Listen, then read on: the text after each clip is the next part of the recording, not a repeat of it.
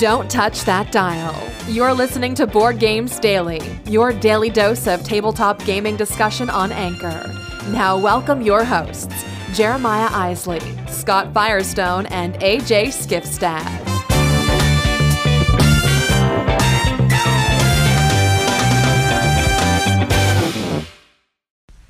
Hey everyone, welcome back to Board Games Daily. Thanks for tuning in for another day.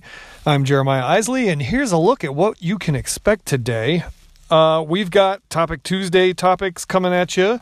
AJ's going to get that started for us. We've got some weekend recaps and maybe a little bit more. So stay tuned for all of that. I want to remind you of our Patreon page. Head over to theologyofgames.com/Patreon, where you can become a part of what we do. Be a patron, get some cool rewards and promo items from some great publishers in the gaming industry, as well as a chance to win a copy of Tower of Madness. So there you go. Just go on over to our website, theologyofgames.com, and click the Patreon tab, or go directly to theologyofgames.com/Patreon, and you'll be able to find out all of the details about that. So I think that's all I've got right now. Let's go ahead and get into this one here on Board Games Daily. Hey, I wanted to take an entire segment to tell you some very cool and exciting news.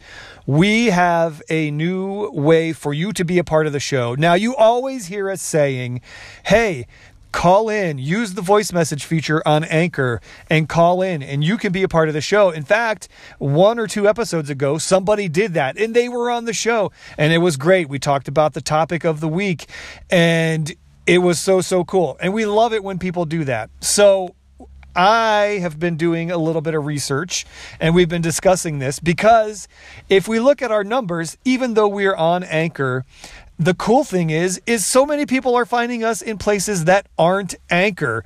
So while we're getting lots of people listening and lots of people enjoying the show, not very many of you are actually listening on Anchor. So what can we do? One, we can continue to try to convince you to listen to Anchor, which we do. We think Anchor's great. But wherever you're listening from, now there's a way you can be a part of the show. Head to theologyofgames.com/contact, and there's a phone number listed there. If you call that number, you'll get a cool message from me saying, we can't take your phone call right now, which is really just me saying, I don't want to talk on the phone right now. But we've really set it up as a message system so you can call that number, leave a voice message, and we will get it on the air. That's right. You can be a part of the show by calling that number, leaving a message and your thoughts, and we'll play it here on the show and we can talk about it. So there it is, theologyofgames.com/contact. Call the number, be a part of the show. That's it. We'll be back with more. Here we go. Theology of Games, Board Game Daily. Let's do it.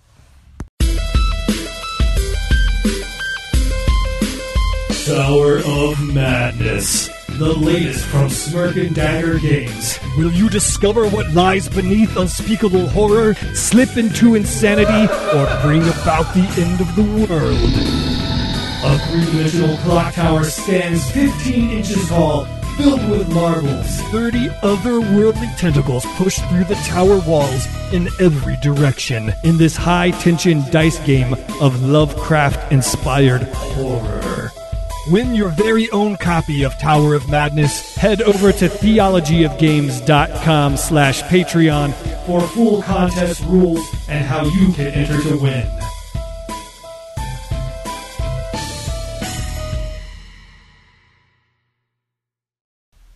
Hey, it's Firestone here with Board Games Daily, powered by theologyofgames.com, coming to you with our new sponsor, Getting Geeky with Gamerleaf. He has multiple episodes a week where he talks about upcoming Kickstarter projects. He kind of outlines the project. A lot of times he has interviews with designers or publishers of these games. So it's a great way to get info on upcoming Kickstarter projects. His latest episode is on Dragonlord's Battle of Darien. So check him out at gamerleafgo.com, L-E-A-F, gamerleafgo.com. And we just want to thank him for being a sponsor of the show.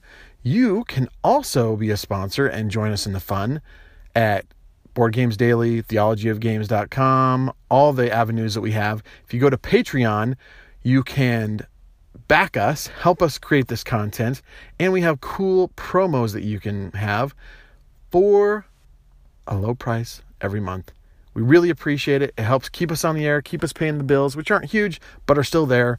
And we want to bring you all the news we can and reviews about board games. So thanks for joining us. Thanks to Getting Geeky with Gamer Leaf, and we will talk to you later. Have a great day.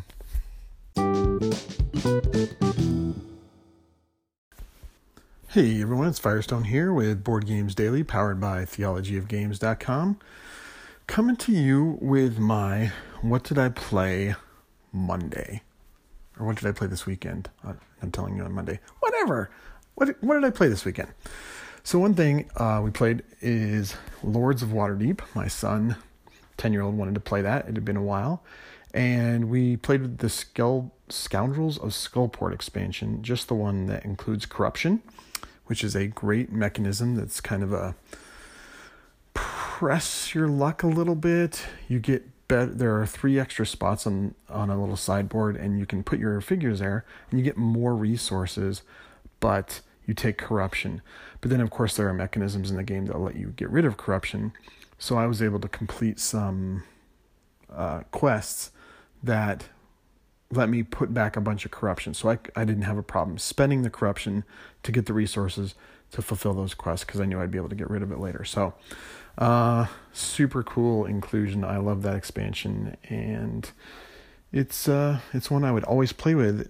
Even if I was playing with new people, I think that would be a perfectly fine one to add all the time. So that's solid. Then we played... Well, we're going to play Tower of Madness by Smirk and Dagger Games, and I opened it up and found out I was missing some marbles.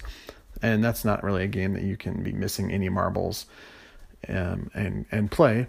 So that got put on hold. And then finally, after, what's it been now? 10 months after my son's birthday or something like that, he got an unlock game for his birthday, and we just kept putting it off. So we finally sat down as a family and played it and got totally stuck.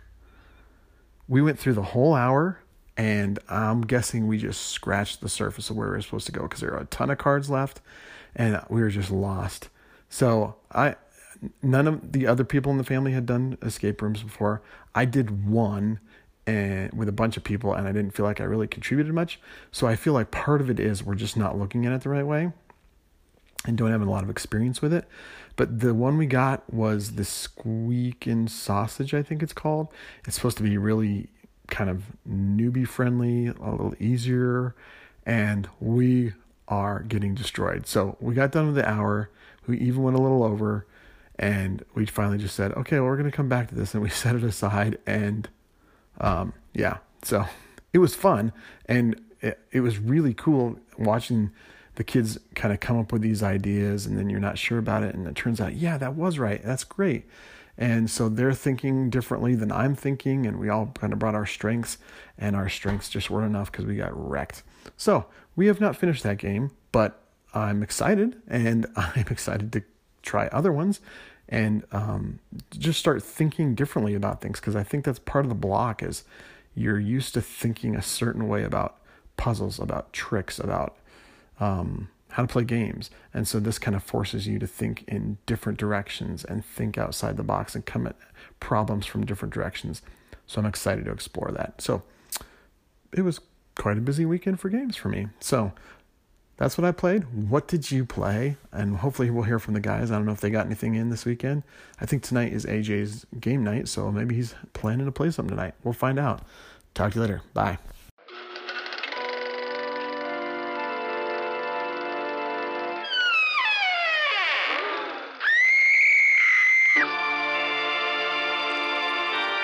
Coming soon to a table near you, Campy Creatures, the first expansion and second edition. Compete with all the classic monsters from the first edition, plus 4 all new creatures. Clash each round as you try to win new location cards. Hello? Is anybody there? and capture new mortals.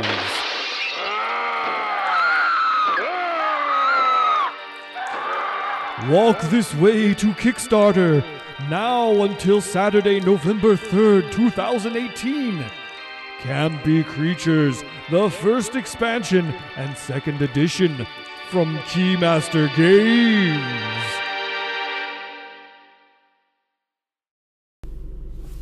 Hey there, everybody, and welcome back to Board Games Daily, powered by Theology of Games. This is AJ Skifstad giving you my weekend recap and what I hope to play maybe this week. Tonight is Monday night. This episode might not be published till tomorrow, so it might be Tuesday when you're listening. Normally, I would have my game night tonight, but because I just got back from Rochester, New York, hanging with my brother and sister, I did not do a game night tonight. Maybe I will later this week. I had hoped to get Whitechapel to the table, and I had hoped to get an exit game to the table. I feel bad I didn't get the exit game to the table. Whitechapel, it's okay that I didn't. But what I did get to the table was Orleans, which is a wonderful Euro-style game where you're doing basically bag building with some workers around Orleans, France, and you're moving out of Orleans and setting up guild halls and collecting nobility to your player area, and you're collecting goods as well that are going to be victory points. As you pull people from your bag, you're going to charge up locations on your player board, and once those locations are charged up, you're going to activate an action to gain more people, points, guild halls, and goods. It's a really super duper fun Euro-style game, one that has been released within the past 5 years, at least in US anyways, and it's just very, very solid. A lot of Euros get released every year. This is one that hangs with them, and it's still got legs, especially with the Trade and Intrigue expansion. Another game we got to the table, talk about it a lot. It is High Society by Osprey Games, designed by Reiner Knizia. It was originally released, in the 90s? I'm probably way off with this, or maybe 2002 or 3. I can't remember offhand. It's a great little bidding game, but the reason I talk about it all the time is because of how beautifully redone it is. The artwork is fantastic. There's just a high level of fun every time you play it. The intrigue is always there. Bidding and bluffing, the suspense of who's going to get out of the bid and leave you with something maybe you don't want or something maybe you really do want. It's a really good game. I'm not going to talk about all of it right now, just to let you know that I played it, and if you haven't played it, you need to. It's a fantastic game. On another note, I just got my copy of Spirit Island in the mail today. Spirit Island was a game that I had been wanting to play ever since its creation, and I just have not got around to it yet. So I'm finally getting around to playing Spirit Island, and hopefully, if I like it enough, I'm going to get in on the Kickstarter as well and maybe grab that expansion that is just recently being released for it. So that's where I'm at with my games this week. Hopefully I'll get to try Spirit Island out and let you know what I think of it. That's it for now. Check you later. You can be more than just a listener. If you're listening via the Anchor app, you can be a part of the discussion by using the voice message feature. Don't just sit on the sidelines. Download the app and join the conversation today.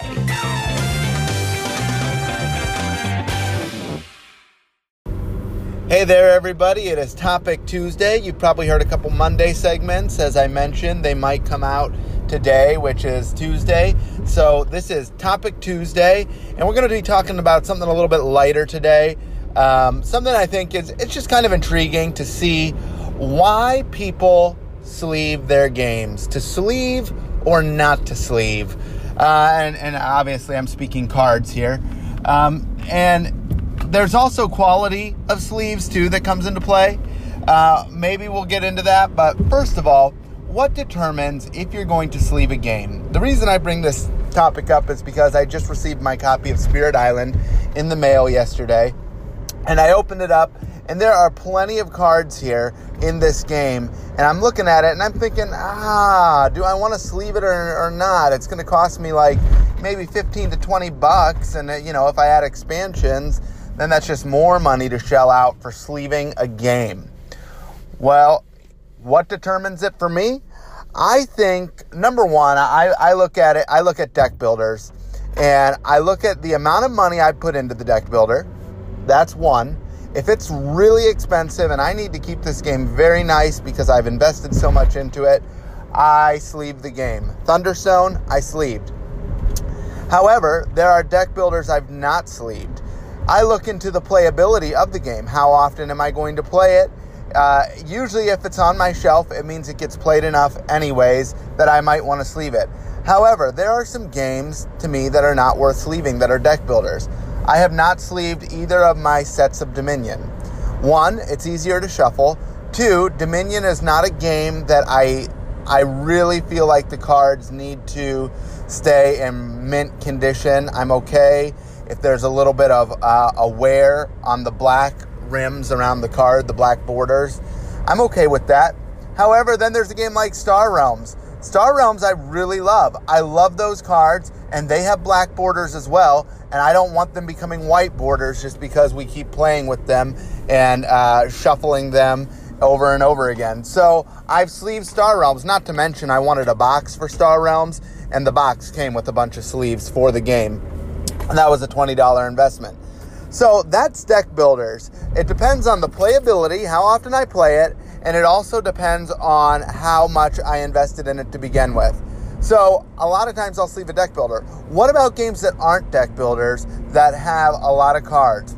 Well, I have games like Scythe, Viticulture. I have games like Mystery Express. Let me think of another one. Lords of Waterdeep.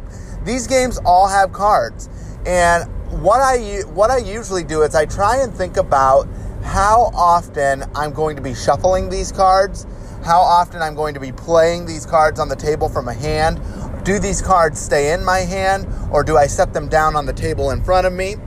If it's a card game, or if it's a game where I'm going to be having these cards in my hand so that nobody can see them for a long period of time, and I know that I might have them in one hand, and I'm probably going to sleeve those cards. If I'm going to be shuffling these cards quite frequently, I'm going to be sleeving these cards. So, in a game like Waterdeep, nope, I absolutely do not sleeve these cards. In a game like Viticulture, no, I don't sleeve these cards. Plus, they're little, and I hate little cards. A game like, what was another one that I mentioned? Oh, I can't remember. A game like Mystery Express. Now, Mystery Express is out of print, but these cards you're going to be passing around the table, picking up, discarding, passing, discarding. I've sleeved those cards. Also, these cards, it's a mystery game in where you're looking for different items, kind of like in Clue, to see how many times you see the knife. If you see the knife twice, you know that the murderer did not use the knife. You're looking for something that you only see one time. If you see a card that has a tear on the back or has a bend or something like that, you're going to know, oh, yeah, I played this game enough to know that that's that character's card, and so it's not, that person's not the murderer. So yeah, I sleeve those cards. So I take a lot of things into consideration when it comes to sleeving a game.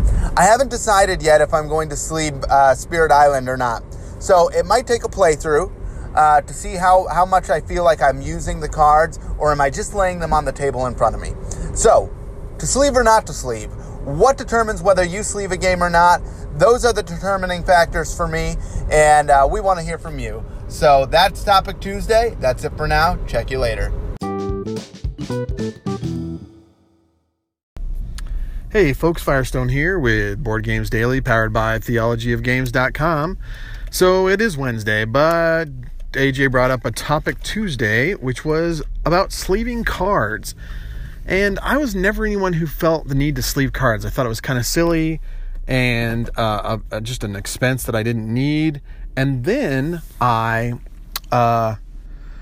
started paying $100 for games. And so things like Thunderstone Quest, Gloomhaven, things like that, where I'm dropping 3 figures on this game, I started thinking, I think I need to sleeve these. And so I don't go super nice on my sleeves. It's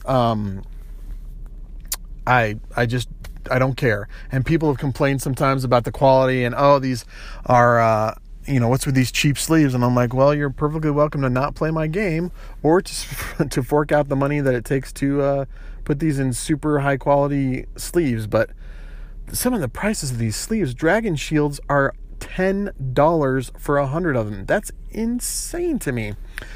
But anyway, so Gloomhaven and what was the other one I said? Thunderstone Quest, deck builders, often things that I'm going to be shuffling a lot. Other games, we just played Lords of Waterdeep the other day, and those cards have a nice linen finish on them, and you hold them for a little while, but I didn't see the need to sleeve those because you don't use them that often. So for me, it's just a factor of, am I going to be shuffling these cards a ton? Is this game out of print? Am I going to be spending $100 on this game? Then I'm probably going to sleeve it and just protect that investment. AJ asked about Spirit Island, and one of the things, I don't own a copy yet, but I will soon because I've played it a ton of times, and every time I was like, hey, I have some money. Oh, it's out of print and going for $120. I'll just wait. And that's where I'm at right now. But I remember playing with those cards and thinking, these are cards I'm going to have to sleeve because they didn't feel like they were, it's not that they were bad quality, but they just seemed like cards that were going to get old quickly. And so I will be sleeving my copy of Spirit Island when I get one, and we'll see what AJ ends up doing. But anyway, sleeving, not sleeving, I sleeve sometimes, and I almost always go cheap on the sleeves. That's my story. I'm sticking to it. We will talk to you later. Have a great day. Tell us about your sleeving adventures, and don't forget to check us out on Patreon. You can join us, help support the show, support the different things we're doing, and we appreciate it. Have a great day, everyone. Bye. Okay, I'm going to do my little spiel on sleeving games. So here's where I fall down on this, or I come down, or anyway, here's where I am on sleeving cards. I am a fan of doing it if you're doing it for the right reasons, and I'll explain that in just a minute. But I will obviously always, when necessary, I'll always sleeve a game that is like a social deduction game. Like, here's a hidden roll card. Hide it, don't let people see it, and put it on the table. Well, oh, too bad, it got marked. Now everybody knows who you are. So I'm always going to sleeve those games. You know, Coup, The Resistance. I bought the expensive sleeves for One Night Ultimate Werewolf in those games because it's so necessary. You can literally just ruin the entire game by nicking up one card in the wrong way. So I will always sleeve those. Also, I'll sleeve a game that I think I'm going to play a lot if it's got a lot of cards in it, like Dominion, or Star Realms, or whatever it might be. If there's a lot of cards in it, or if it's specifically a card game, and I'm like, you know what, I love this game, I'm going to play it a lot, and I find over the next month or so that I am playing it a lot, then I'll go ahead and I'll invest in sleeves. Or if it's a game where I feel like it's kind of like a collectible card game, I always sleeve those.